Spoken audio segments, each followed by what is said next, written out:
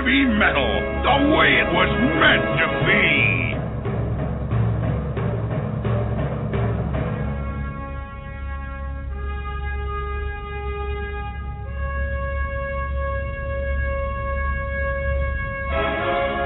Classic 80s underground.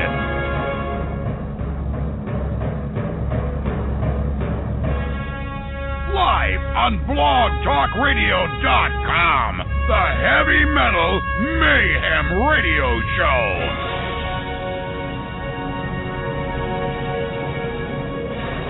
With your host, Mike the Big Cheese.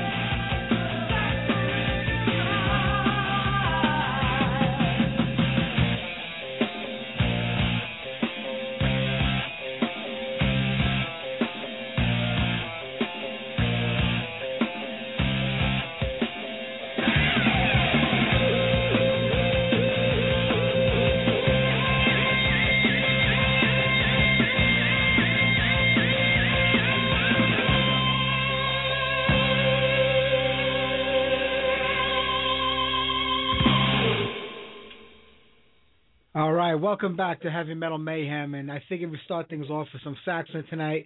Kind of goes both ways. One, it's sailing to America, and we have Thanksgiving this week.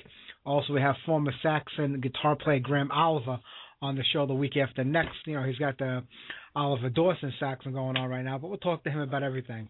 Right now, let me get online, Mr. T. Hey. Yeah, Mr. M. Mr. T. What's up? It's like the Reservoir Dogs. How you doing, man? What's going on there? I saw you typing away at the chat room about the new Saxon records. So I guess what are they going to do? They're going to put reworked versions of some of the, really old songs. I'm talking about Frozen Rainbow. Yeah, Frozen Rainbow's an acoustic. A song called Requiem. I think that's on. Is that on Crusader? I'm not sure about the tune Requiem. I'm not sure what album it's on. They're re-recording Just Let Me Rock, which that'll be like the third version, or the fourth maybe. Good song, but it's been out there, like you said, different versions for a long time. Yeah, a re-recorded version of Forever Free. Okay. And the orchestra version of Crusader. I like to hear that with an orchestra. I think that would have a big sound, you know. And yeah, definitely. I know you said Andy Sneap is doing it. I mean, he's worked with them before. The last two Accept, right? I mean, he's from the band Sabbath, and they're a great band. They came to the scene a little later. Like, they kind of struck onto the scene when metal was kind of dead. Right. And they're a great band, but he's more known for his producing these days than actually being in Sabbath. Yeah, I know. It's amazing, right? Pretty good stuff. Some people have certain talents they can cross, Exactly. Better on. I mean, the Sabbath and stuff is good, but it's not as good as the stuff that he produced. Exactly. Unfortunately. It's like if I was to become a producer, I'd probably be a better producer than the songs I could write, Well, you always try to outdo yourself. What can you say? Yeah. That's good stuff. But you talk. I don't know if you saw the clip. It's probably on Blabbermouth, the BWBK. Queensryche. I guess you got to say there's a Jeff Tate Queensryche now, and I guess you call it the original Queensryche. I don't know what you call the other version now. Yeah. Because it's not really the original. It's got more original members than Jeff Tate's band, but there's I don't know how you separate the two when we talk about them, but I guess we'll say Queensryche and Jeff Tate's Queensryche. Yeah, Jeff Tate's Queensryche and Queensryche. Right. Yeah, but Queensryche put out a little 5-minute video to promote the new record that's coming out. Oh, really? Yeah, I don't know. Like I said, if you go to Blabbermouth or BW, you'll probably see the video on there, and it's just like pictures of the new band with the music for different parts of the new songs playing in the background behind it. And I gotta tell you, the music really sucks. Oh, brand new songs they wrote. Brand new songs. They don't play. They play like 30-second clips of each one, as they have a moving picture show going. Right. And I'm listening to this music, and I'm like, this sounds like the shit that has been on the last half a dozen Queensryche records that they were complaining about. That they didn't want to go in that direction, but it sounds exactly like that stuff. Well, all he's got to do is write some kick-ass heavy songs, and he can blow them out of the water. It sounds like the shit they've been doing from the 90s on, that grunge, tinted metal, whatever. I'm listening, I'm like, this sounds like shit. I'm like, this sounds like the stuff they said they didn't want to do, but this is what they're writing. And you don't really hear many vocals in there, if any at all, but I don't think the vocals are going to add that much to it. Todd's a great singer, but, get in there, write a catchy metal tune with, a chorus, a verse, a chorus.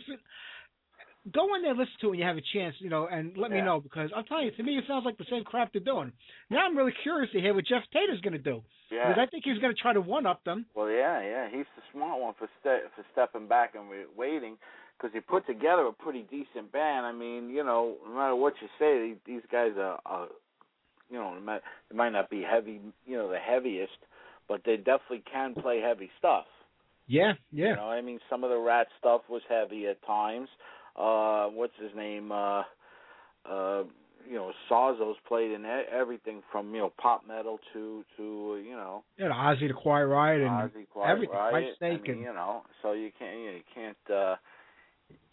begrudge them that. They're going to be good musicianship. So I see that Rhino signed Queensryche. They signed. I didn't notice that. I didn't really pay attention. Rhino's announced the signing of progressive metal band Queensryche. The band is working on Operation Mindcrime 2, a sequel to the what the hell year was this? Oh no, this is very old. Yeah, you're going kind of way back there. Yeah, no, I just did a search and it was the first thing that popped up. I'm sorry. Okay.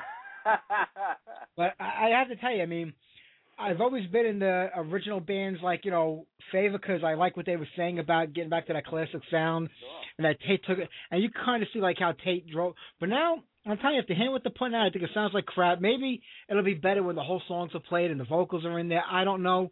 Yeah. I'm not digging it from the little samples I'm hearing. It's like when you heard new, every time they leaked, say, new Metallica, you heard it, you knew it wasn't going to get any better. I'm exactly. Sorry. You know what I'm saying? You're right. I mean, it's not bad for another band, a new band or bands, but when you have a band like Metallica, Queensryche, except, bands that really,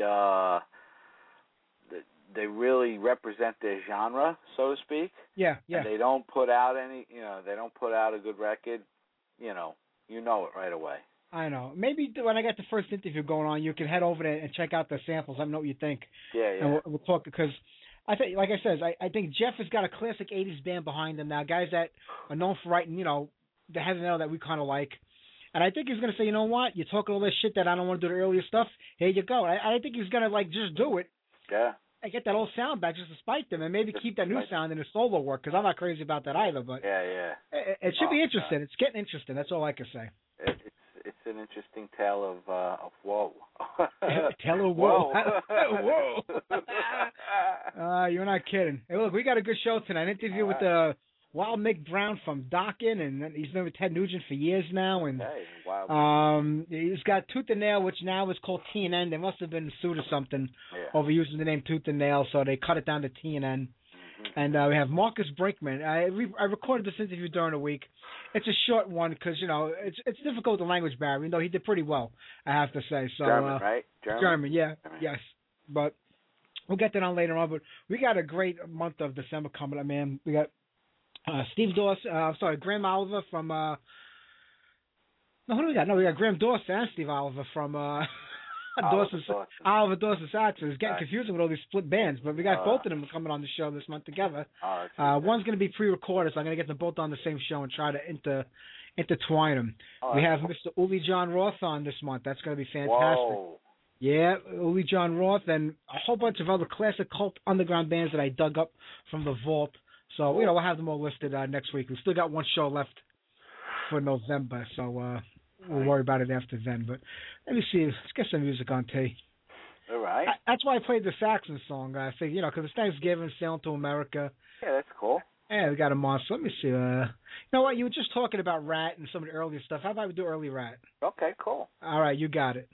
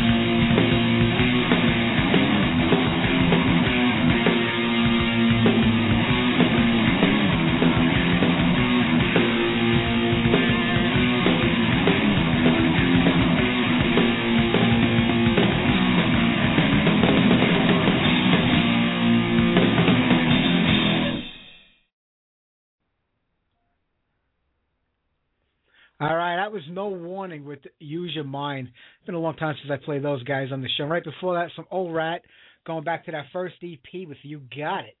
So, good stuff over there. You know what? It's almost 6:30. I didn't even realize it. Time's flying by today. Yeah, look at that.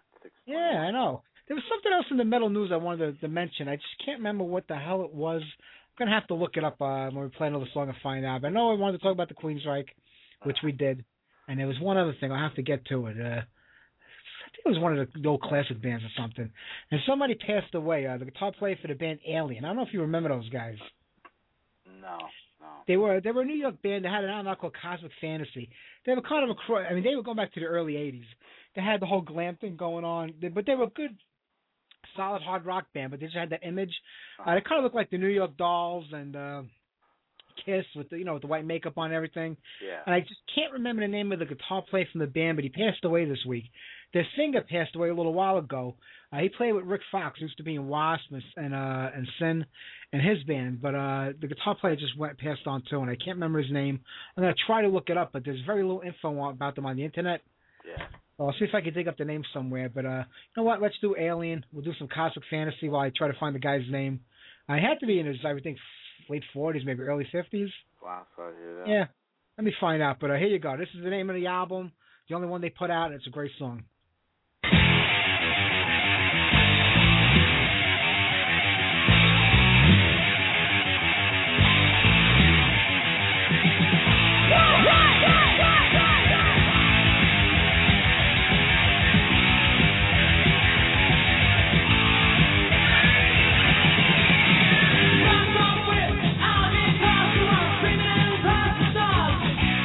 Can you feel the energy? You ready for the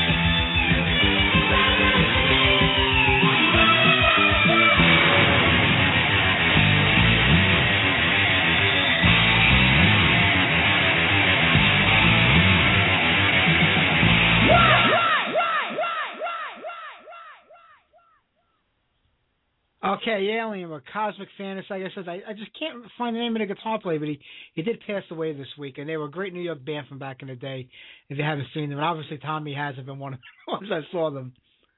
I guarantee if you saw the logo tee in the picture, you probably recognize them. It's just probably not ringing a name. Alien, yeah. I think one of them had like gold skin or something, or they might have. I don't remember because really there's not much out there about them outside the album cover. Yeah. And the album cover I remember was pinkish with like a white cloud. They were all standing there with like the high stack heels on and everything. And I'm trying to find somebody on Facebook that mentioned it, and I'll get the name. But it's taking forever to scroll through the friggin' things. But he did pass away this week, and that's our way of paying our respect to him. So that's about all you get here at the Heavy Metal Mayhem Radio Show. Hey, what do you want? Everything. That's right. You know, come on. If you know A-list, all right, we'll put a little bit more effort. B, we'll mention your name. You know, anything below B, and you know you'll get a song if we could dig it up. Yeah, that's it. Right? You know, it's the Tommy Falanga broadcasting method. That's it. All right. How about we do this interview with Mick Brown from Dokken, Ted Nugent, because right after that we have Mr. Ken Pierce from PiercingMetal.com, who's going to call in with his weekly conference count update and probably drag the segment on 5 minutes more than he should, but we'll give Kenny that. He's not around tonight listening, so it's okay. He'll play back the podcast later. Okay. All right. He's calling in from location today. Is that I think it's that Portnoy Sheehan show. There's that group in Portnoy now with Sheen and 2 other people. McAlpine, I think. Is that who it is, Tony McAlpine? I think so. It's hard to know Portnoy because he starts a supergroup every 3 months, and then, you know, they don't do much or anything. He is amazing, you know, but he's got a very weird attention span. Yeah, it doesn't go very long. Most of them don't even make it to the album stage, you know? Right. Some of them don't even make it out of the, what do you call it? The naming stage. You had the band with, what the hell was his name? Right. It was a 3-piece band. They never came out with a bass player, but it was him and, who the hell's the guitar player from Whitesnake? And, you know, I just drew a blank on his name. Great, amazing guitar player. I just drew a complete blank on his name. Thin Lizzy, Whitesnake. Yeah, Adrian Vandenberg. No, not Adrian Vandenberg. No. No, I know it's no. I just can't believe I drew a blank on the name. He hasn't done much in a long. Yeah. You're talking about motherfucker. Right? Just drew a blank on the name. We are really getting older. We can't think of his fucking name. Sykes. John Sykes, that's right. He had the band with him and Sykes. They were on that metal show. They promoted it a little bit, and then they just died on the vine. No bass play, no nothing. Yeah. There were 2 or 3 other bands. I know he's got Adrenaline Mob going with, you know, Michael Lando and those guys and Russell Allen, and he's got another project right now. He's all over the place. I mean, I don't know, man. It seems a lot easier to earn a living just being in Dream Theater, but who am I to say anything? Yeah, well, you know, I mean, I don't know. Look, you know this is a hard business. It's even harder today than ever before. Sure. So if you're in a band that's working, making money, touring regularly, putting out albums, and making money doing it, maybe not, you know, millionaire money, but enough to live on, you kind of don't leave that to go out to the wilderness where there's nothing out there. And it's not like that band makes so much money that he's comfortable and doesn't need to make any more to live on. It's not like if Ozzy left, you know, Ozzy and, you know, Tony Iommi to do Black Sabbath, and those guys are okay. He must have made some good investments because he don't look like he's starving. No, you're right about that. All right, well, let's do this interview with Wild Mick Brown from Dokken, TNN, and Ted Nugent. Sit back and relax. Hey, Mick, is that you? This is Mick. Mike? Yeah, this is Mike, buddy. What's going on? You know, I'm loving the golden weather here in Arizona. And I know the rest of the country, and probably yourself, had some trouble with the hurricane, huh? Oh, man, and today we got hurricane force winds, snow, rain. It doesn't let up here in New York. It's 90 degrees here today, and I tell you, it's a crime at the can. How you doing, man? Everything good? Yeah, how can I be bad? I'm talking to you today. What else could be wrong? All right. Wonderful. We're doing good. Hey, you know, this has been a pretty active year for you, I got to say, between everything with Nugent and starting out the year with Dokken and now TNN. Things are pretty busy. Yeah, you know, it hasn't been too bad. I tell you, it's awful slow right now. I had some plans to do some things after the Nugent tour, and everything just sort of slowed right up. I did one Dokken show, and I planned to do a bunch, but the guitar player went in, John Levin went in for some surgery on his shoulder, and he's going to be laid up for about 4 months. I went to play with George Lynch and asked him if he had anything going on. He said, well, I have some Lynch Mob stuff that needs to be recorded, and we're going to do that. And I flew out to Los Angeles. I guess they had a scuffle and broke the band up. Yeah. I turned around and flew back home, and it's been slow. So, you know what? If it's going to be that way, fine. I'll just sit here, enjoy the weather, and do nothing. Hey, it's all right. Well, you know what? You better stay away from Ted for a little while till the Obama thing calms down. Yeah. Catch him in a few weeks when he's all over it and everything. But, you know, the whole thing is, you know, you got the TNN going right now. I know the albums. Is this going to be like a full-time band for you guys? Is this something you're going to come back to every now and then, like a project? Yeah, right now it's at the project level. You know, we had originally November 1st, we were going to try and do 6 weeks of a tour. So we, you know, the three of us had, and Michael Sweet, I think, was going to join us, the guitar player and singer from Stryper. Yeah. He was going to front the band, and we thought, well, you know, we'll do 6 weeks of touring. We were pretty much getting ready for rehearsals for that, and everyone involved behind the scenes, you know, management, tour managers, promoters, booking agents, they all said, listen, you guys are going too fast, or we're not ready to do this. So they put the brakes on it, and we said, well, if we don't do it now, it's going to be another maybe 9 or 10 months because everyone's schedule, you know, Jeff Pilson works pretty heavily in Foreigner, and then, you know, I got summers with Ted, and I have Dokken things, but, you know, there's going to be a part 2 to this TNN. You know, because when we went in to record it, when I got involved, we did 11 or 12 Dokken songs. So however many appear on this Slave to the Empire, the remainder is going to show up in 9 or 10 months, probably with some other original material. Oh, okay. That maybe Jeff and George and I will do, and who knows, maybe we can get Don to show up on something. That'd be kind of fun to see a Dokken reunite that way. Yeah, I think you got a better chance of seeing Christ walk on water again than that happening. Well, you know, pretty much, but Don thinks he's Christ, doesn't he? Yeah, he sure does. Do you ever feel like that divorced kid going between Don and George? Yeah, well, I feel like more like the parent and they're the kids. And I visit them on the weekends. Yeah. Oh, that's too much, man. Yeah, it's crazy stuff. But, you know, that's the business. But, I mean, you go back twice. You go back to the 70s, like the mid-70s, late 70s, when you kind of got the whole Dokken thing going. Did back then, did anybody ever say, why are we letting this guy name the band after himself? Because it started out as the Boys or something, didn't it? Well, you know, that's where a lot of the actually, I'll tell you where the whole thing started, where we didn't get along. George and I were in this band called The Boys in Los Angeles, and Don was in a band. I think he might have called it Dokken. I'm not sure. No one had records out. So Don was really interested in what George and I were doing, and he approached us one time. He said, "Listen, I'm real good friends with Dieter Dierks, and I think I can get something going. Can I take some of your songs? You know, especially this one song, Pulse is Burning," and he wanted to record that and, you know, maybe try and get a record done. We told him no. Well, we said, no, we're not interested. You know, those are George and my songs, you know. Yeah. So later he called up from Germany and said, listen, I have a record contract, and, you know, I used this song. And I looked over at George. George and I were learning together at the time. I looked over at George and go, the guy stole our songs, and he recorded them. And, you know, we didn't know what to do. But he was asking me to join the band.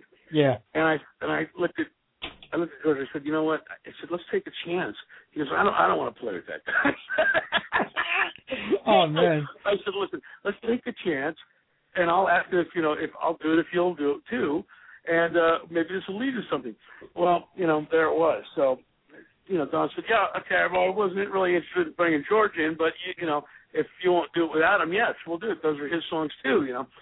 So we did that, and then eventually those songs became the Elektra record recordings. And it never was smooth sailing from that point on, personally. You know, we never really had any problem making music together. That always seemed to come pretty easily. Anything with business or personalities. Yeah, that was a danger zone. You know, and isn't that 90% of it there? I mean, exactly. You know, you're on a tour bus together, you're rehearsing, or you're making decisions, or trying to make decisions. And we would just go through the rings with the whole thing. Yeah, you know, for like people that are into Dokken from back in the day, they think it kind of came overnight, but there were a lot of years before the band started getting recognition and started getting, known for what you were doing. It wasn't like an overnight success. There was a lot of years put into that band before it started to break. I guess I've seen stories that are longer than that, but George and I seemed to do it pretty. I met George when I was about 17 years old. I think he was 19. I turned 17. He was 19. When he moved back from I met him in Northern California. He moved back to Los Angeles. I was real serious about chasing this. So I think he wrote me and said, back then we used to write actual letters, and he wrote me and said, "Listen, if you're really serious, this is where we should come to do it." So I moved to Los Angeles with 35 cents in my pocket, and I don't know how we did it, but we survived, and we just went. We said, let's just go to Hollywood and see what happened, to a nightclub and start knocking on doors for them, So the first time we met Rodney Bingenheimer, who was like the mayor of Sunset Strip. We met a guy named Kim Fowley, who founded the Runaways. Yeah. And, just these people started taking interest in us right away. They were like, who are you guys? What are you doing? Well, we're in this band, blah, blah. All right. And, from there, we sort of stayed in touch. And because the local bands like ours, the boys in this band called Van Halen, we had big local street followings, and in Hollywood those days you had to have a recording contract to play these clubs on the Sunset Strip, and they opened up the doors to Van Halen and the boys, and it changed everything, And I remember leaving on a Thursday night this nightclub called the Starwood, and I think on the bill that night was this band that George and I were in called the Boys. The Motels, Quiet Riot with Randy Rhoads, and Van Halen, all in one night. And when we left, Van Halen was playing Running with the Devil, and we knew that they were just going to be gigantic. Yeah. And there was only 15 people in the club probably at that time. And I remember about 1:30 in the morning looking over at George going, God, the whole world doesn't know that this band's going to be just phenomenal. And we walked out the door thinking there's 15 people there, but and like 9 months later, the story. So yeah, it was really something to behold. Yeah, every band in that bill went on to make a name for themselves. It's incredible. But do you feel like I know it's a whole different industry today, a whole different business model for the record industry. But I don't think the young bands today have that drive like you guys did. You kind of went like all for nothing. Like you said, you had 35 cents in your pocket. You were going there, and you weren't going to come back till you made something of it. Well, I don't think the bands today have that dedication, but there's also really not much for them to look forward to either. You guys knew back then that you can get a record deal, make money doing it, go out on tour. Yeah, I think the odds were a lot different. Okay, first off, I don't want to say all the bands today don't have that drive. I think a lot of people are very driven. But, what are the odds? Where do you fit in anymore? Back then, if you were a rock band and had a record, well, you were a big rock star. Yeah. The first year we came out with Breaking the Chains, 700 records were released that year. The next year, 7,000 records were released, and the following year, 70,000. And it just went up, until I don't know what it is these days. So, it was phenomenal. We were the last generation of bands. Someone told me, they said, because of MTV and that last generation of the pre-iTunes world, they said, you're the last band that people can go, wow, Mick, George, Don, and Jeff, and, know the members. Kind of like in the era I grew up, I knew the band. I could do all the bands on. I do the Beatles, Rolling Stones, Dave Clark 5, Herman's Hermits, and The Who, all on one. Yeah. And you knew them all from the 60s. And there was only 7 bands. And, so go figure. But nowadays, like you said, who is the drummer? What's his name in Shanghai? I should know that because my drummer, he's phenomenal, but not everybody does. It's true, yeah. That's really true. Well, when you go back to those early days, when did you first say to yourselves, I think we're going to make it. Like, what was the moment that broke for you that said, hey, well, we're in it's very odd, but I really, this is going to sound really strange. When I was about 7.5 years old, I saw the Beatles on Ed Sullivan. And my mom told me later, Ed Sullivan was this big variety show for people who don't know. And it was the show that America watched on Sunday night or whatever. Yeah. And, it was a family thing, and I watched it. I just was overwhelmed by this Beatles thing. It changed the world overnight. The next day at school, everyone combed their hair different. And my mom said, that moment, you looked up at me like, what is this? And why are the girls screaming? My mom said, well, they think that these guys are really cute and they really like them. And I was overwhelmed by their look, and their music was just, it's phenomenal. I mean, look at their music today still. I know. And she said, your whole thing changed the moment you saw it. So something very much happened when I was 8 years old. I was very serious about being a drummer. And my parents took me to my first drum lesson, and I took drum lessons from a guy named Mickey Hart, who was the drummer later, 2 years later became the drummer, one of the two drummers in the Grateful Dead. Grateful Dead, yeah. And I never saw him since. And when I was 10 years old, I was in my first band. I'm 56 now. And I never stopped.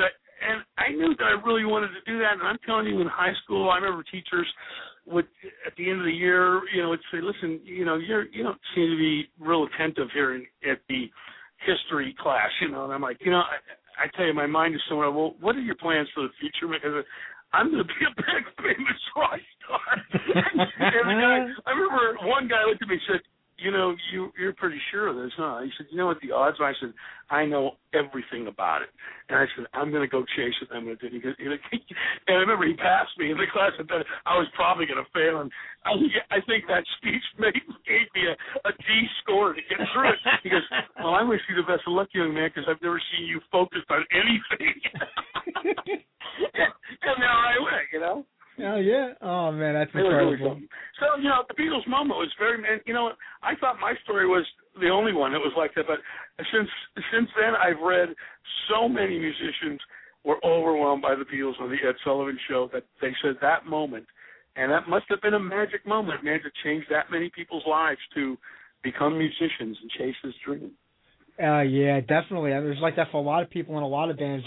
Everybody had their thing. Yeah, that's something. I mean, they struck so many people. God bless them. It's incredible. I guess Elvis had that impact on a lot of people. Frank Sinatra too. Though my parents said he caused kind of stir when they were young. Yeah, he was a big thing back then. All the 60s with the Rat Pack and the rest of them. Right. Every generation had that thing that just motivated them, even if you moved on to something different. You always got to come from somewhere, and then you find your own way down the road, and that's what you did and the rest of the bands. But after the Beatles, I was always looking to see, well, what that story remained through my generation. In later generations, on the road, I'd be talking to young kids, musicians, and said, what was your moment? And they go, Kiss. Kiss inspired so many bands of today. Yeah. A lot of people were overwhelmed when they saw Kiss. They were like a circus sideshow. I mean, then you had the catchy music on top of that. There was something for everybody with those guys, and I think that's what did it for a lot of young people, myself included. It inspired the generation following mine.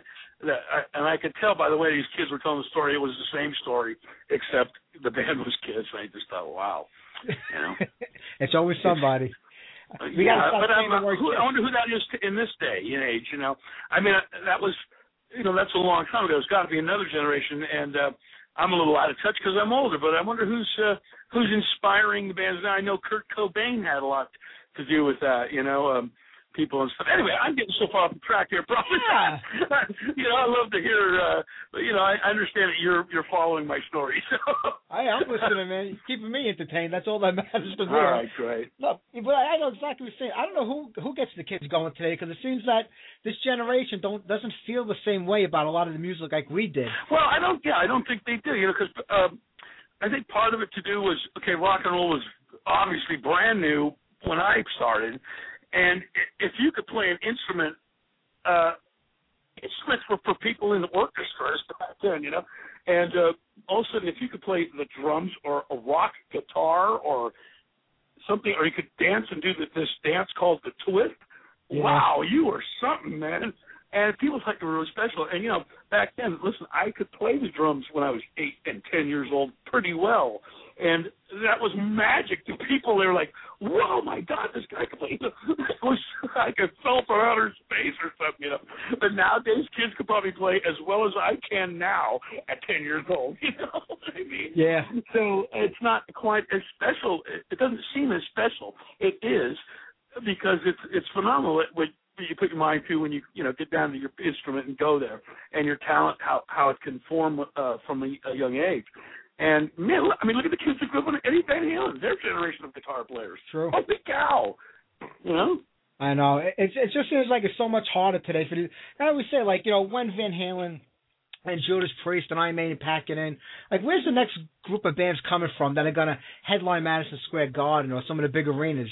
It just seems like there's no support system. Yeah, for them anymore. I mean, God, who plays Madison Square Garden? I mean, when I was doing my concerts in the big arena days with Dokken, we were on tour with, Dio, Judas Priest, Aerosmith, Kiss, Van Halen. And, every concert was a huge event. I'm not saying that there's not now, but, things have changed quite a bit. There's it's just a different world out there, and there's a lot of it. So, maybe it's watered. I'm not going to say watered down, but it's just a little bit different these days now. Yeah, it really is. You can't replace those times like the 70s, 80s. I mean, what was the money like back in the 80s when Dokken finally started getting his songs out there and making money? Because today you can't make money in this friggin' business. It's almost impossible. Well, you're kind of right. Since the event of iTunes and Rhapsody and all the other Rapsters and all that, that took a lot of the fire out of the money from the whole thing. Okay, I'll tell you, when Dokken became popular, we would the bulk of our income was our record sales, and records are these things that are 10 or 12 inches big. And but a lot of people don't know that. And so then merchandise became secondary, and over the years, merchandise became huge. Record sales started declining, and nowadays it's all live performances for me. I mean, we put out new projects and things, and they don't sell. I mean, we used to sell millions. Now we sell less than millions, and merchandise is still good when you're at your live performance. Yeah. So that's the cause of so many guys like myself, or Jeff Pilson, or George Leach, that have several bands, one band, because you need to play with a lot of bands and stay in a live performing arena to make your money. I know. It's a shame because you hear people say, well, like the TNN record came out, it sold 2,000 copies. It sold 2,000 copies, but 100,000 people downloaded that record for free. That doesn't count because it doesn't count. How do you think we feel when that happens? To me, it's just, I feel like I'm just being, screwed. I'm sorry, but if you took Toulouse-Lautrec and you took his paintings and mass-produced them, which eventually happened, he probably would flip. But I find it to be, it ruined the income for it. And that's the price of the jacked up tickets now. I mean, look at Motley Crue and Kiss, $1,300 for close seats. Yeah. Well, you know why, folks? Because you stole the music. It's true. You're going to pay for it one way or the other, either through the record. They're going to figure it out eventually. I wish we were getting $1,300 a ticket for, some of the Ted Nugent shows I was at, and I'd be a rich man today. But, listen, aside from money, the love of the art's there. Listen, I would love to make the living I did when I did in the 80s, the income. Also, but money got me into a lot of trouble with the IRS and things like that. And maybe this is God's way of saying, hey, just enjoy what you're doing, And I do. I love it. That's all that matters. It's got to be wild being out on the road with Ted. I know he's getting a little older these days, but he doesn't quite calm down for nothing. It's got to be... That'd be outrageous. The man playing with Ted Nugent, I'll tell you what, he's everything that you see of his personality is gigantic. Yeah. I mean, Superman can barely hold a candle to that guy. He's much more than he's everything he claims to be and more. And he's much so generous. When Katrina happened, he bought 400 sleeping bags and cots and just sat them down there. Yeah. He sends a ton of meat that he kills animals with his bow. Just one man and a bow and arrow. He sends a ton of jerky and meat to the troops every year. Yeah, he'll look at the audience. He'll say this on stage, and he'll look at the audience. What you guys do? I mean, how do you fight that when it's real? You're just like, okay, this guy wins. And besides the great person he is, listen, his guitar playing has become phenomenal. I wasn't the giant Ted Nugent fan in the 70s of his guitar playing, but he's not the same guy. And I told him that before, and he said, you know why, Mick? I never stopped. I pick my guitar up every day and I play. And because of that, you get better. And he practices, and it formed, who he is today. He seems effortless on guitar. And he said, I said, a lot of guys your age, Ted, just don't have it or can't do it. He goes, because they give up. They stop picking up their guitar. They go, well, we're just going to play this song, and that's that. And he's nothing like that. He's still a threat when we're on tour with Styx and REO Speedwagon or anybody we play with on a big show level. He refuses to take second place. We will go out and make our impression and in our eyes win, And I'm telling you, I'm so proud to be part of a band like that. And he gets the biggest kick out of me because I have a lot of energy like that. And he, sometimes he laughs, and when he gives his speech, and he goes, if that doesn't work, give the flag to Mick, and he'll charge the hill. God bless him that I'm up to his standard, because he just wants the best. And I'm so thrilled when I figure he considers me some of the best. It's really quite a thing. I'm very lucky for that, Yeah, it's good. I know you said things are quiet right now. Probably, we're coming to the end of the year. What's going on for 2013? Maybe we'll get the TNN stuff going out live. Well, like I said, there's going to be a part 2. I got a funny feeling that's going to be, for some reason, I'm just throwing it out. Part 2 seems to be where I bet you the TNN band comes alive as a touring band in a window somewhere there, and once it gets going, then we can sort of figure it out. But at least then we'll have plenty of time to those people who are dragging their feet will have plenty of time to get it going. And, the fun part about it is whoever, I know it's going to be George, Jeff, and I, but at some point I'd like to see Brian Tishy get involved in a live thing, if he's got time, do some 2-drummer stuff. What a kick that'd be, man.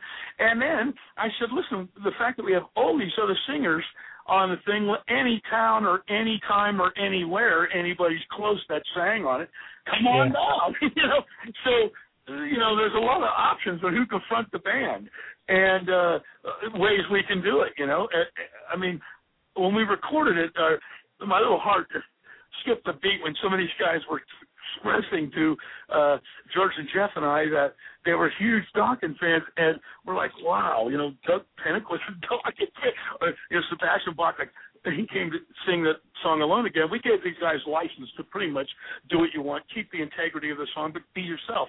And Sebastian said, I absolutely adore the way you guys recorded.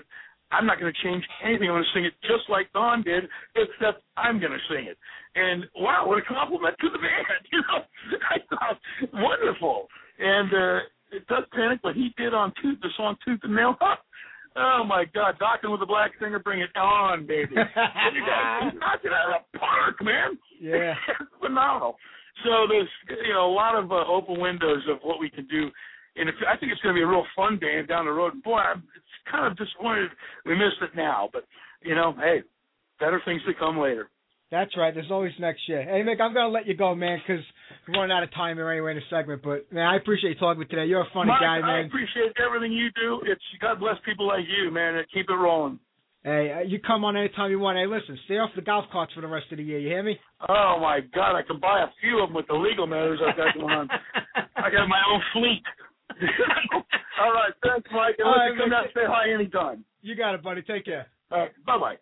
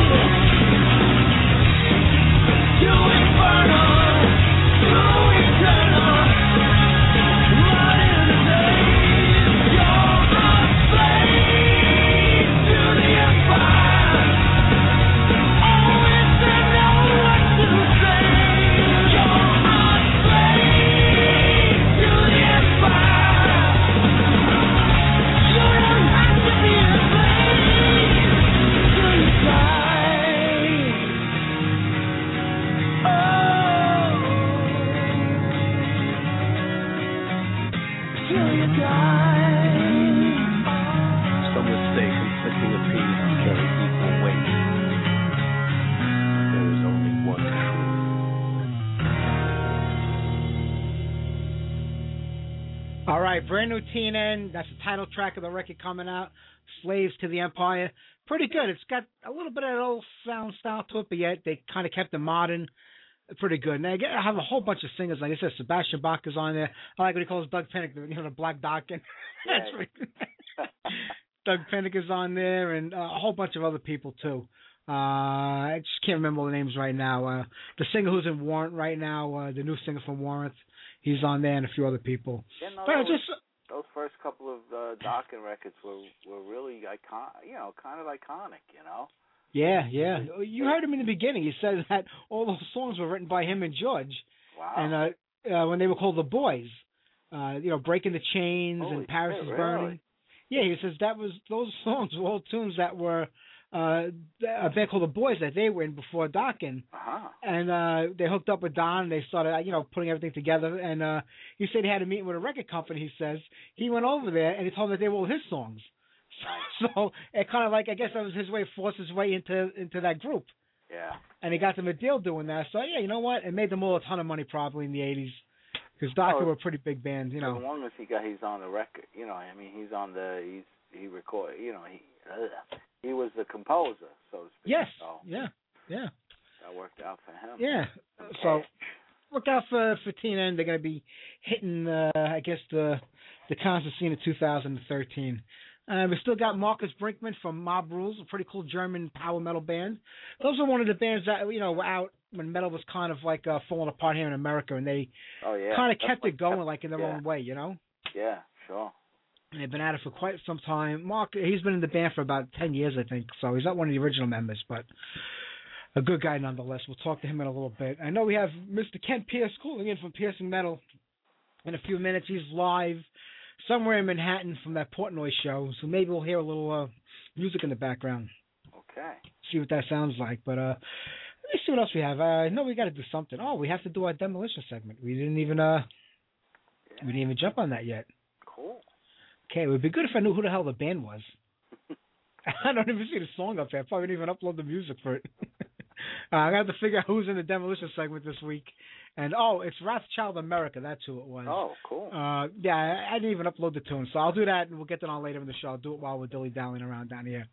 Okay. But they were a good band. I remember seeing Wrathchild on a Thursday night at Lemoore when they used to have, the Battle of the Bands on Thursday nights. Yeah. They were just called Wrathchild back then, not Wrathchild America. The name change came from the one in the UK, where I guess they were giving them a hard time because they were around for a lot longer. And they were like a glam metal band, but they were actually good, that Wrathchild UK. I actually liked them. They had some really good tunes. But they changed the name, and they had the first demo had a song called Dangerous, which was really cool. And they did a great cover of Aerosmith's Lightning Strikes. Oh, really? Oh, it was so, especially live. I don't know if it's on any album. Well, it could have been on an album because the first album came on the Wrathchild America, and they were a much heavier band back then. But it was such a killer song. The first one I was like, it didn't even sound like Aerosmith to me. But that was like the Aerosmith when I think Joe Perry was out of the band, and I don't know if the other guy was out also at that time. Lightning Strikes? Yeah, I'm not sure if he was on that record. Joe Perry wasn't on it. Oh, he wasn't on that But record? Who else left the band? Somebody else left the band at that time. Well, Whitford also left the band at one time. Okay, maybe it was when both of them were gone. Yeah. That album came out, but they did a killer version of it. Jimmy Crespo and somebody else. Lightning Strikes. Yeah, it's a good tune. Yeah, so I don't even know if I have the Wrathchild America upload, but if it's not, I'll try to get it on at the end of the show. But it is on the blog spot, so head over there and download yourself a copy. This is the second demo tape. You'll enjoy it. I thought I did, but I was so busy this week. But what the hell? Things happen. All right, we'll do one more tune, and Mr. Kent Pierce should be ready to dazzle us with his weekly concert calendar update. So let's do a little Jag Panzer. Go back to the first record. Right. This is like my title track. It's Generally Hostile.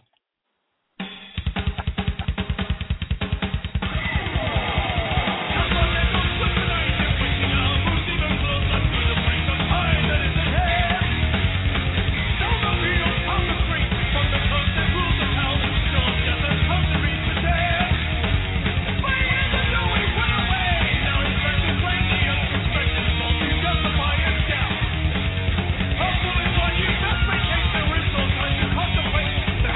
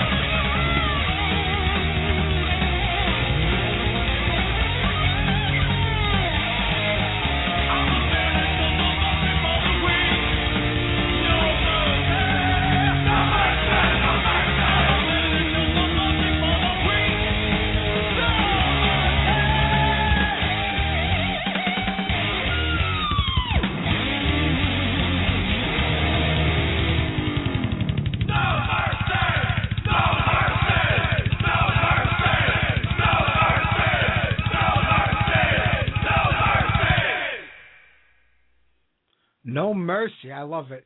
Jag Panzer coming off their first record. I was so happy last year when they came out with a new record, and then they kind of fell apart after that. Chris Leseg left the band, and they just decided to pack it in.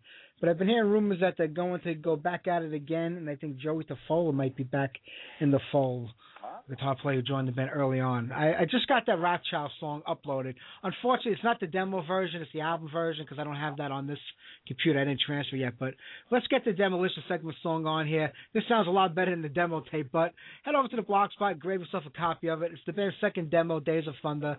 Here's a song called Hell's Gates.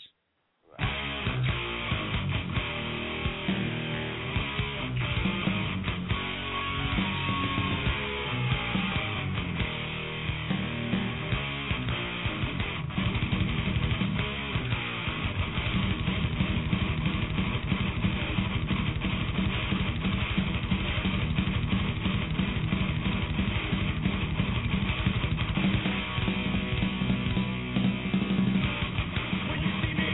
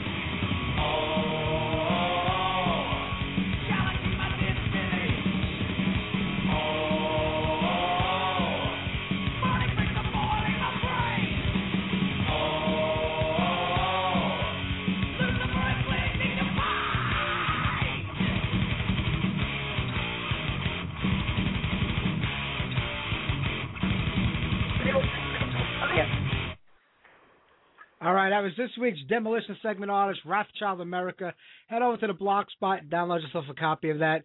You know, I go on eBay every now and then looking for like old magazines, metal magazines, look for old metal forces and Kerangs I used to have. Yeah. And I found a newspaper article from Baltimore. Rothschild comes from Baltimore. Oh. And it was like a local paper over there who wrote like a whole 2-page article on the band, like when they first got started, and they were recording that first demo for like 82, 83. So I found it on eBay. Somebody was selling it for like $5. So I bought it just to have it. I was reading it in the kitchen. You know, it was an old paper. It was like barely holding together. I left it on the table to go to the bathroom. My wife came out. She used it to go out in the back and clean up the dog shit. I was like, I just bought that. Oh, man. Are you kidding me? Unbelievable. That went down the drain. That's hilarious. No, what are you going to do? Went in the toilet. That went right in the toilet. You're not kidding. With my $5 and my $8 for shipping. Holy shit. No, I didn't pay that much for shipping. All right, but you know what? We have Mr. Ken Pierce from piercingmetal.com. Right now, he's bunkered down in secrecy somewhere in the Metal Kingdom, and let's find out what's going on with Mr. Ken Pierce this week. Kenny, how are you, buddy? Brother, I tell you, I am right now calling you guys from the New York Public Library, sitting here studying before the... who am I fucking kidding? I am over at Smith's Bar, rocking and rolling, getting ready for some Mike Portnoy with Billy Sheehan and McAlpine and Derek Sherinian over at BB King's tonight. So I said, let me call you guys before I get too crazy drunk, you know? Yeah, I hear you. Actually, I'm not going to be drunk. I gotta make sure I can hold the camera in a little while. So, but I said, let me give you a call, and I could have sworn I heard T.D. on the phone, and I was like surprised because the football scene's on. I swore I saw him at one of the tables ordering down a big plate of wings and a couple of beers like we were. I think it's a bye week. Mike. Okay, there we go. There we go. There he is. So hey, let me give you guys a scoop, and I hope everybody is going crazy over there in National Mayhem Land. Let's see. Like I said, we got Mike Portnoy with Derek Sherinian, Tony McAlpine, and Billy Sheehan over at BB King this evening. Tomorrow night, start your Monday off right with Knox Mystium over at the Mighty St. Vitus out in Greenpoint, Brooklyn. Get yourself some kibasi while you're over there, because that's where they do it right. On Tuesday, on 11/20, you got Aerosmith with Keith Trick over at Madison Square Garden. Aerosmith's got a new album out right now, and I have not heard anything of it, but I definitely want to take a listen to it real soon. The band was saying that they are returning to the old school methodology with their music.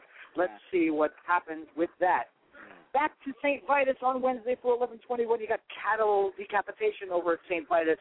Wow, that's a show that is definitely not to be missed because if you remember, there was a big fight between 6 Feet Under and the guys in Cattle Decapitation. Apparently, Cattle Decap was bringing all the fans, and they were leaving before 6 Feet Under went on. So the singer for 6 Feet Under was saying how the band sucks, but yet there was nobody watching them. So that's pretty weird to read about that stuff. But anyway, nothing going on the 22nd to my knowledge. And then, as you know, Thanksgiving is happening. So let us all give thanks to the world of metal that it gives us, right? Let us be thankful for our metal. The 11/23 date, that's a Friday, I believe, unless my calendar is mistaken. I'm going by the Halford Eason calendar here. We got the Musical Box over at Manhattan Center. These guys are playing the best of classic era Peter Gabriel Genesis. They are a band that is not to be missed if you like Genesis. Also, Dance Gavin Dance is over at Irving Plaza that same night on 11/23. Just did a giveaway for Dance Gavin Dance. That's an early starting show at 5 p.m. with all the fans coming out to see that band. I think it's called the Rock Yourself to Sleep Tour. So that's going to be an interesting one. And on Saturday, you know him and you love him from Skid Row and from the Broadway stage. It's Sebastian Bach back at BB fucking King's, man. I start to get my mail over there. They're securing the booth for me as my private office. I'm there too much, man. I think the only people I see more than the staff of BB King's is our own Finnish ambassador, man. I tell you. I'll tell you. You're a busy people. I'm sorry I talk so fast, guys, but I just got to get back to this ice-cold beer, man. It's just calling my name. It's saying, Maestro. Drink me. Maestro. So anyway, as always, remember, come down and find our Facebook page. Mike, I didn't tell you this in an email lately, but I just got 10 more giveaways to do before the year end. Is that amazing or what? That's fantastic. 10 lucky winners will be doing something good. 10, man. Holy crap. I'm just so excited about that. It is, what a way to close out a fantastic metal year, man. 2012 is going to be gone before we know it. So definitely come down and like our Facebook page.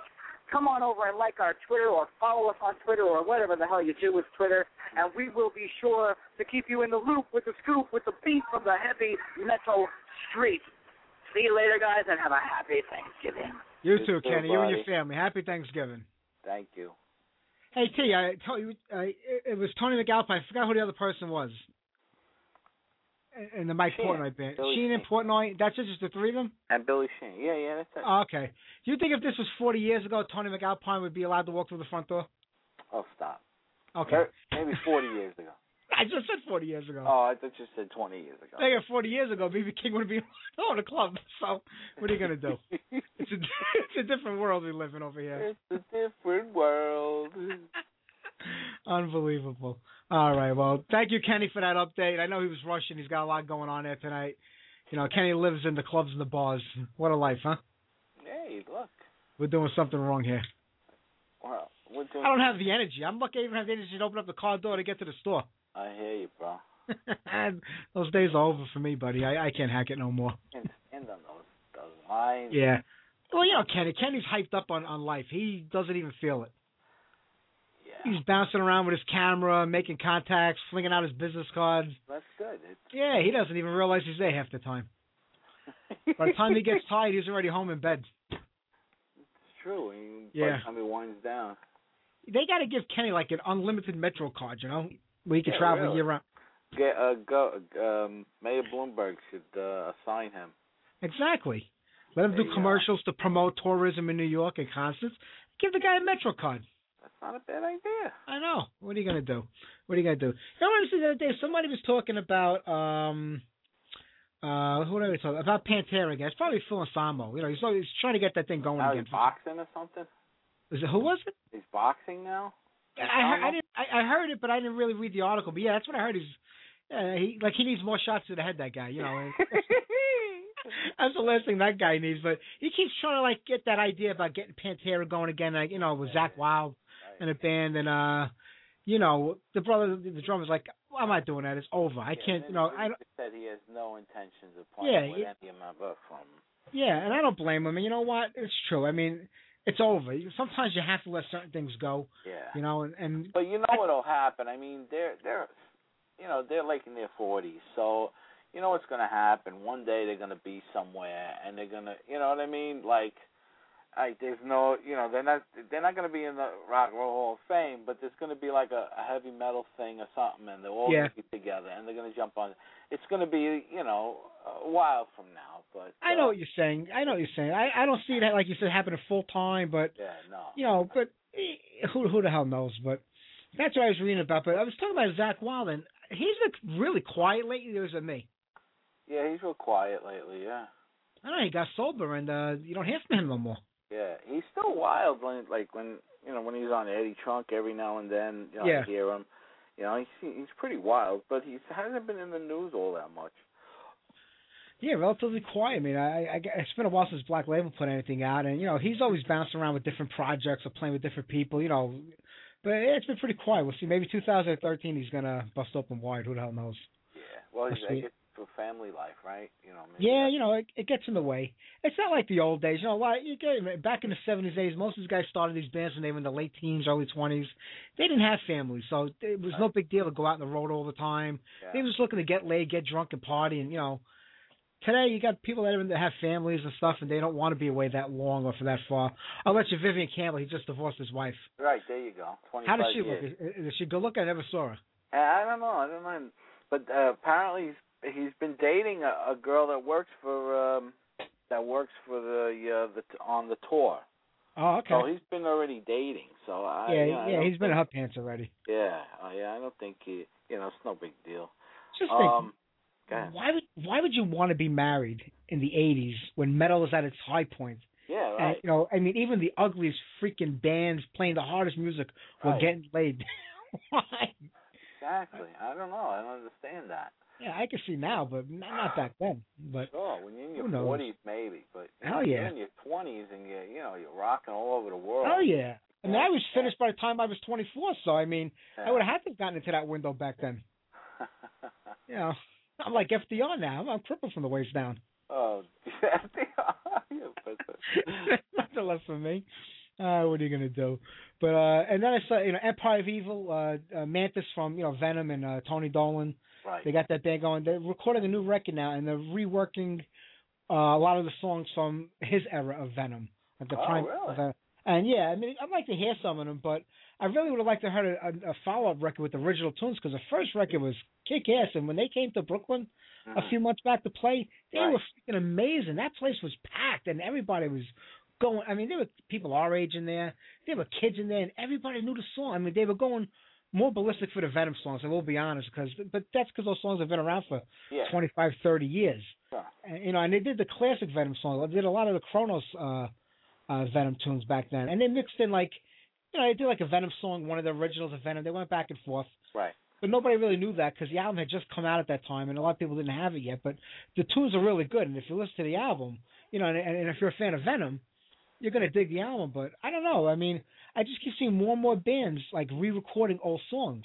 It gave me a great idea for Metal Matinee. I'm gonna do a Metal Matinee on bands that re-recorded songs and play one of each. But I think you want to do more original material right now than go back to that off the bat. I know a lot of bands, the old thing, like you don't really own, your old recordings. True. So if you redo them and you resell them on your new label, now you re-own them again, Yeah, it's a I think the first band to do that was Suicidal Tendencies.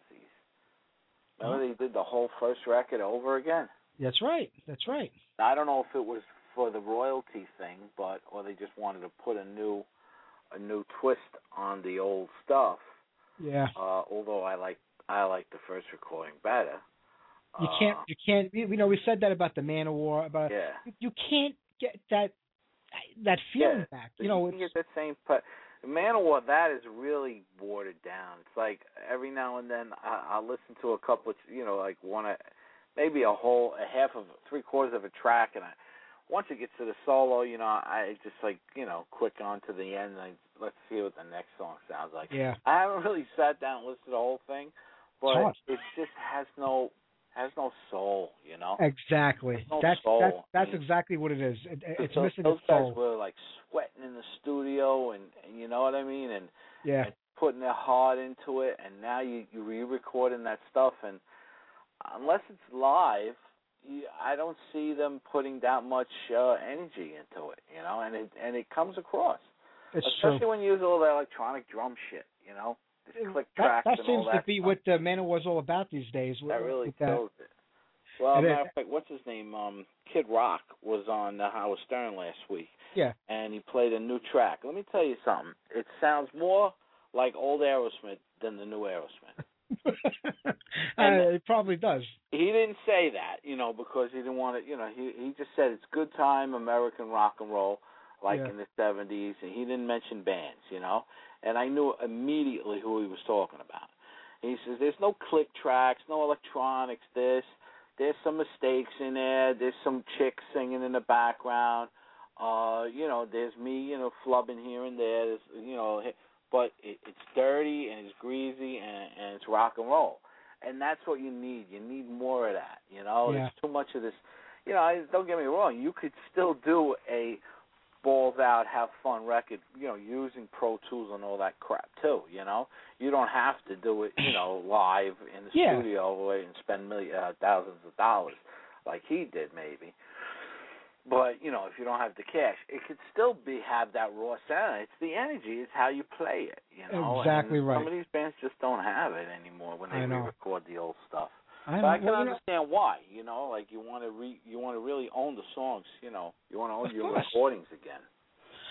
That's what the old songs like. But a lot of bands, I don't think Aerosmith probably wrote any of the songs on the new record in full. Maybe they contribute a part here and there, or they, They have people that are writing music for them now. Kiss has done that for years. I mean, even going back to some of the early, days. And I mean, you're in a band for what reason? I mean, you're in a band because you want to be a musician. You want to write. Right. Yeah, I know all the sex, drugs, and rock and roll comes with it, and that's the fun part of it. But writing music because you want people to hear what you can do. You want people singing your tunes. Yep. How can you really dedicate yourself to a song that someone else writes for you? I mean, I don't get it. Especially, I can see that like Frank Sinatra, Dean Martin. Big band singers. That's different. They're performers. They were singers. They're performers that exactly. They didn't write. But if they never said they were songwriters, and then all of a sudden you're not in the writing process anymore. I don't understand. How can somebody recreate your sound or your vibe? And Manowar, perfect example. Yeah. I mean, the Ross the Boss stuff. Yep. You can't recreate that guitar. I'm not saying that all the guitar players I had after that. I had another two after that. I mean, Carl Logan and what else was in there? Somebody else was in there for a little while too. Yeah. Oh, Jesus. David Shankle. Yeah. I'm not saying that they're guitar players. I enjoy what David Shankle does. In their own right. Yeah, but they just can't recreate that sound that Ross had. And you know what? I know a lot of fans don't give a shit, but I do in a way because I miss that sound. I miss that vibe. Well. We've seen bands over there replace everybody. You know what? Some bands come out today, they break up, they get back together with different members. I don't care because they're not saying that they're recreating the past. They're just trying to get out there and play. So you either accept it for what it is or you don't. But when you try to live by that mantra and when you started out and you have different guys in the band creating different sounds, I don't dig it and I can't go for it. Yeah, I hear that. So one good thing about the whole Manowar thing is Ross is still making some decent music, Exactly. Hellstorm is a real solid album. Yeah. And who knows, maybe next year we'll get a new one out of him. It's been about 2 years. I think they're working on some new stuff. All right, well, you're buddies with Ross, so when he's got that album going, we'll have him back on. Oh, that would be funny. It's been a couple of years since we've spoken to him on the show, and that was a bad show, too, because I think if I remember, we were losing power. I had phone outages going on, internet outages. Yeah. So you kind of took control of the whole thing, but we'll get him back on again. So whenever you talk to him, just tell him to come back on sometime, and we'll do that again. I'm going to send him an email this week. Sounds good to me. All right, well, why don't we head over to Germany before we do this interview? A little Steeler, not the Steeler from here, the Ron Keel Steelers, the German version. Okay. Heavy Metal Century. All right.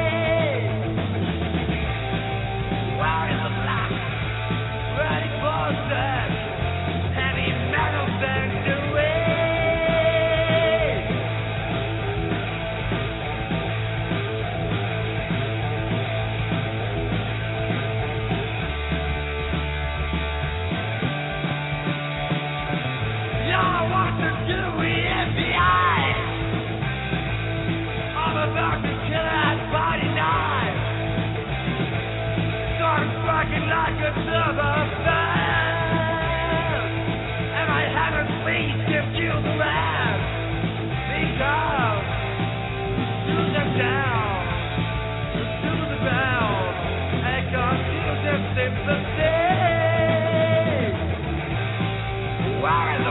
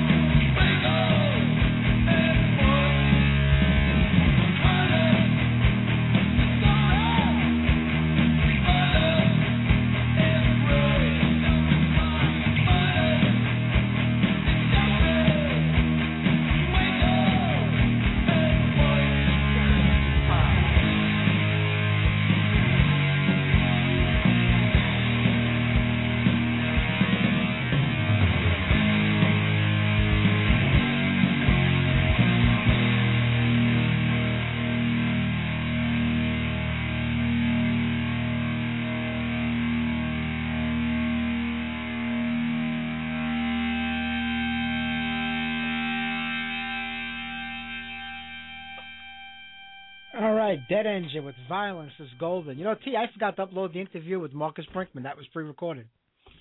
Oh. I'm bad, man. I was away the last 2 days. I thought I did. I took care of everything before I went away, but I guess I'm getting senile. So I just started uploading it a little while ago. Hopefully it'll get done in the next few minutes. You know, we could go right into it and end the show on time. If not, I'll let it run, and then I'll have to air it after the live show is over. I really can't do nothing. I apologize if that happens, but I'm working on it. The little dial is spinning. Hopefully it'll stop spinning soon. But how about we do something off the brand new Mob Rules record, Cannibal Nation, and hopefully when that song is over with, we'll be able to go right into the interview with Markus. Okay.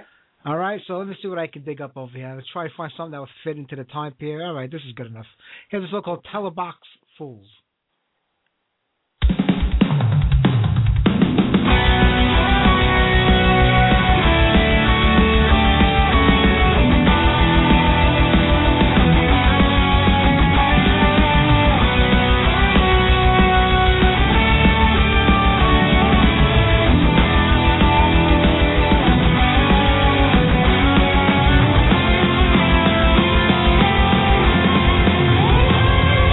Try to walk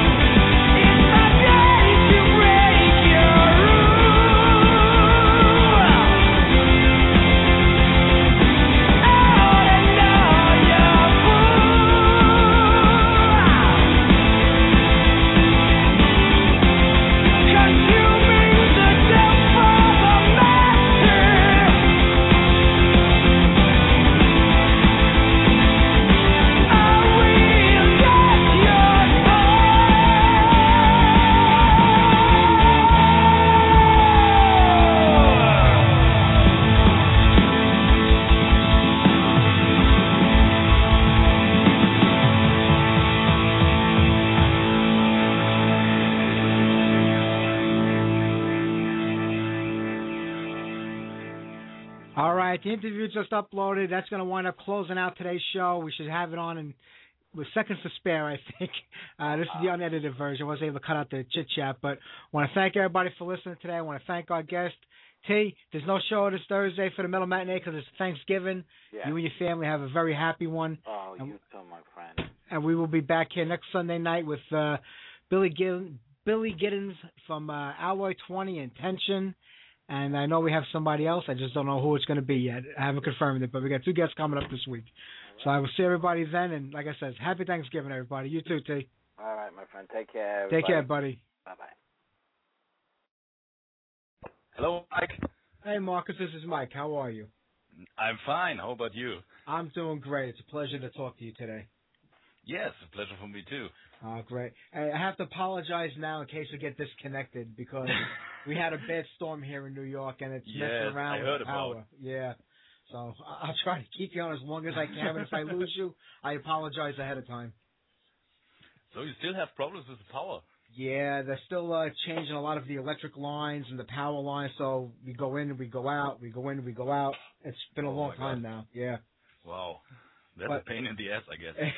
It really is, especially when you have nothing to do but talk to your wife all day. Yes. That's the biggest pain in the ass. But I got you right now, and hey, that's a pleasure right there in itself.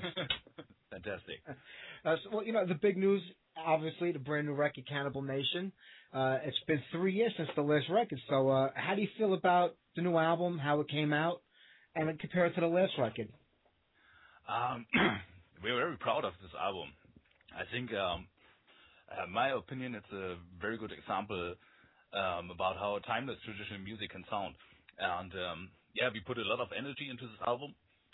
So it took us, almost 3 years. And I think compared to the last album, Radical Peace, we developed a little bit more into a good direction. Yeah, the band's had a solid lineup now for a couple of years, so it must be better that everybody's more familiar with each other and their playing style. Plus, I heard you guys have your own studio, so I guess that kind of affords you the luxury of taking more time to record and put that effort into it. Of course, this is very relaxing.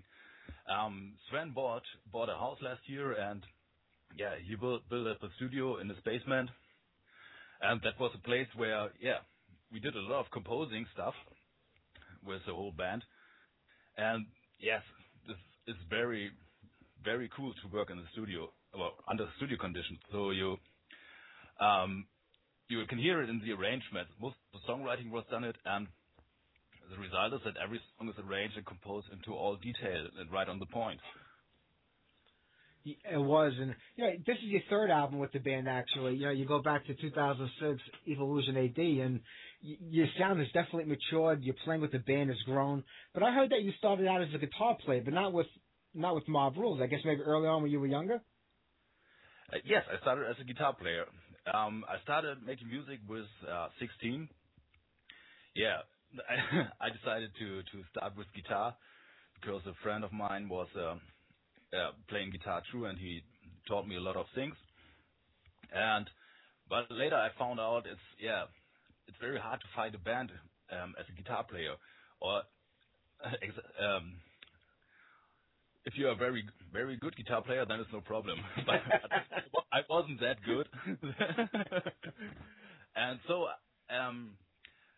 and my friend who had a band who was asking me if I would like to join the band as a bass player.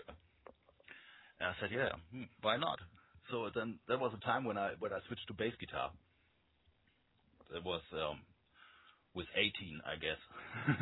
A long, long time ago. Yeah, a long time ago. But it worked out well because Mob Rules needed a bass player. And Mob Rules were one of the bands who kind of came out in the mid-'90s when, at least here in America, and metal was kind of on the way out. Nobody wanted to hear it no more. Nobody wanted to play it. Was it like that over in Germany and over in other parts of Europe? Was heavy metal still strong over there throughout the 90s? I think so, yes. We didn't have this problem with the grunge music and like this. Me personally, I was always listening to metal, and especially prog metal, and I think here it was never really, really dead. Yeah, it seems that way. It just always seems alive over there, and it seems like parents kind of pass their music down to their kids, and they keep it going. Where over here in America, whatever comes out tomorrow, everybody jumps on and they throw away the past. Where you guys, keep it alive and you keep it in the family. That's true, but I think that's a European thing. I think not only in Germany the scene wasn't that bad. In the whole Europe, when you think about Scandinavia, a lot of good bands are coming from there, and they have a very good scene. That's true. Do you find that the bands today, especially like Marbles, they tend to play the festivals more often than going out on tour because you can go to one place and play in front of a lot of people at one time, where instead of having to lug around equipment from city to city to reach an audience? Of course, it's cool to play on big festivals, and I really enjoyed the atmosphere on these festivals, meeting all the guys from the other bands, talk to the fans, and especially almost every year I went to Dokken open air here in Germany. Yeah. Which is one of the biggest metal festivals. And this is always nice because you meet so many people from all over the world. And it's awesome. I can imagine. Are you ever surprised of the reaction of the fans? Like, because you're in a studio for probably months at a time, working on songs, recording them. You probably get tired of hearing them because you're redoing parts over and over again. You kind of don't know how it's going to sound to anybody else besides the band members have heard it. And then you go out there, you play these songs, and you see the reaction of the fans, and you realize they've been out there all that time waiting for you. Yes, that's the most impressive moment when you go on stage and you play the new songs. And yet you see the reaction of the people, and you see, they're singing along with your songs, and that these songs are really working well live, which is not, working with every song, but most of the songs. I understand. I know you joined Mob Rules about 6-7 years ago. Did you happen to know the band, or were you familiar with the band at all at that time, or was it the first time you actually heard of them when you joined? Because I believe you were in a cover band before them called Rat Pack. Yeah, that's true. Hey, how do you know about this? I do my research. Yeah, I'm impressed. Yes, it's true. I was in a cover band before, and we played a lot of shows. The year here in our area, and we are very famous, I have to say, or well known. And yes, on one show, Sven, the guitar player, was in the audience, and after the show we were talking to each other, and he said, "Yeah, I play for Mob Rules." At this time, I didn't really know about Mob Rules. I didn't know what kind of music they make. I only knew the name, Mob Rules, okay? Yeah. But I had no idea what kind of music they are doing. So, he was talking to me and asked me, we're searching for a bass player. Can you imagine, playing for Mob Rules? I said, I'm not sure, but why not? I have to listen to your music first. So, I went to YouTube and watched a few videos, and yes, that was the point where I realized, that's the kind of music I always wanted to do. So I phoned Sven, and we met for a rehearsal. We played a few songs, and we get along very well. And that's it. That's great. That's the whole thing. I mean, being in a band today, you've seen the scene change over the years from the beginning to how it is now. There's not a lot of record companies support out there anymore. It's difficult for bands to tour. People download albums, so it's hard to make money doing that. What do you find to be the most challenging part of being in an active band today? I think the most problem is the business is tough with all the illegal download things. It's hard for most of the bands to finance the production of a CD. And that's, I think, the quality of the productions will suffer from this fact. So today, almost everyone can record a CD at home with Cubase or stuff like this. But what comes out is almost bad production. Yeah. Or in most cases. And yes, I think the kids that download the music or listen to lousy YouTube MP3 files on the internet, they forget about how a properly produced CD can sound. I think it's an overall lack of quality going along with the fact that record labels try to balance their losers by putting any record on the market that is recorded. So I think for Mob Rules, we have the big opportunity that most of us have daytime jobs, so we are independent from our music, you know. Yeah. So we save a lot of the money that we make with gigs or merchandise, and we put it into the production. The first or the primary goal for us is to make a good sounding CD and a powerful production. So we are not, I think you accomplished that with Cannibal Nation. I mean, it's a very polished record. It's got a great sound to it. I guess having your own studio, it probably helps with the cost savings, you know, not having to go out and do it on the outside. But does it ever get to the point where the business end of the music affects the actual music because you kind of have to concentrate so much on the business end of it, or do you have the opportunity to have other people handle that for you? Okay, when we're doing a CD, most of the recordings we do by ourselves, like the drums or guitars, basses, and only the vocals, for example, and the mix, the mastering, we do in Markus' studio.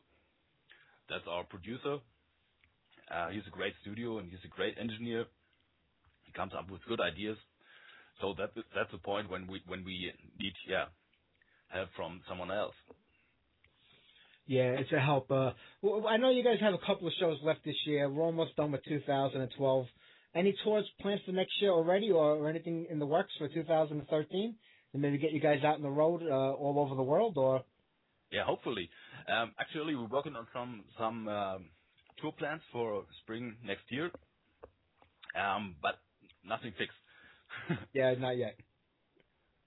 This week we have our last two shows. On Friday we fly over to Oslo to play on the Pro Power Festival, and next day we play in Cologne, a headliner show on a small festival, and that's it for this year. And then we will concentrate on making a tour beginning of next year. That's fantastic. Markus, I'm not going to keep you much longer because I see my lights flickering right now. I think I'm going to lose you, but I hope the band can get to America sometime in 2013. I hope so, because it was amazing. It'd be great to see you guys here again. And Cannibal Nation is out right now. A solid record. I think one of the band's best. You know, everybody says that when the new records come out, but I think this one really is one of your finest records. Thank you so much. It's nice to hear. Markus, thank you very much, man. The best of luck with the group. Yeah, thanks a lot. Thank you. Okay. Take care, Markus. Take care.